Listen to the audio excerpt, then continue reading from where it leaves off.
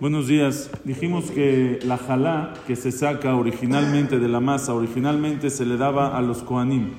Pero hoy en día que los kohanim, la jalá está temea y los kohanim están impuros de muerto porque no tenemos la parad humana, no tenemos la ceniza de la vaca roja para purificarnos. Entonces la jalá no se puede comer, no se la puede comer ni el dueño de la masa, ni tampoco el kohen. ¿Qué se hace con la jalá? Se quema. ¿Qué pasa si la señora sacó jalá y se le revolvió otra vez? Después de decir la verajá, sacó jalá, la dejó ahí en lo que va, en lo que viene, y se le revolvió otra vez con la masa. Ahora ya no sabe cuál es la jalá que hizo. Entonces ahora esta jalá ya se revolvió y no se puede comer. ¿Qué se tiene que hacer?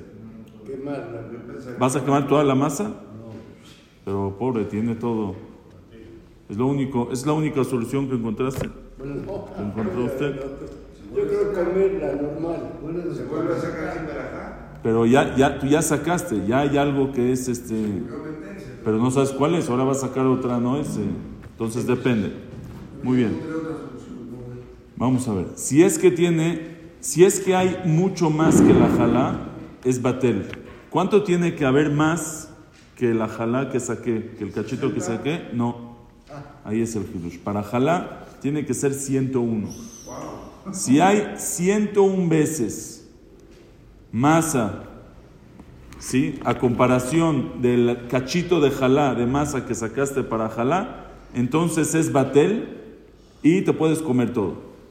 Así como hay batel beshishim, para jalá es batel bemea beejad, batel en 101.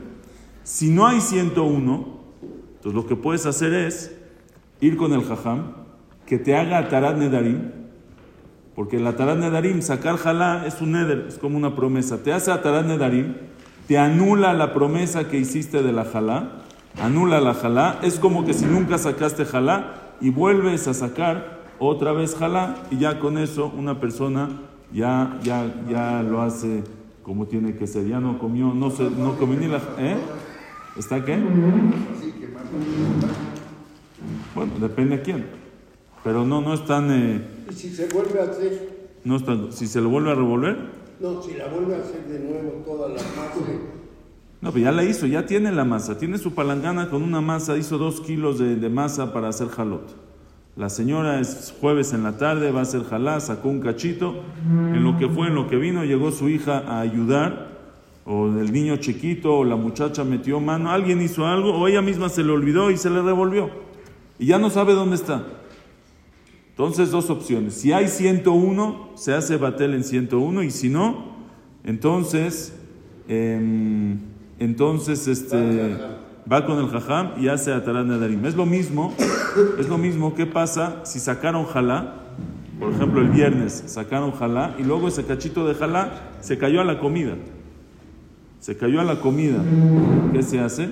Incluso si es Shabbat, entonces se hace atarat nedarim, se va con el jajam que le haga atarat nedarim, se le puede hacer el jajam atarat nedarim por Zoom también, le hace atarat nedarim y con eso se anula, se quita la teruma. ¿Se hace atarat nedarim por Zoom?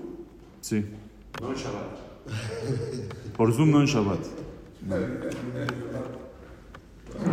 Si se necesita se puede. Así hicimos en la pandemia. Y ya con eso ya puede volver ya con eso ya se quita la terumá, se quita la jalá y ya puede comer normal. Jodesh Tov umeborach.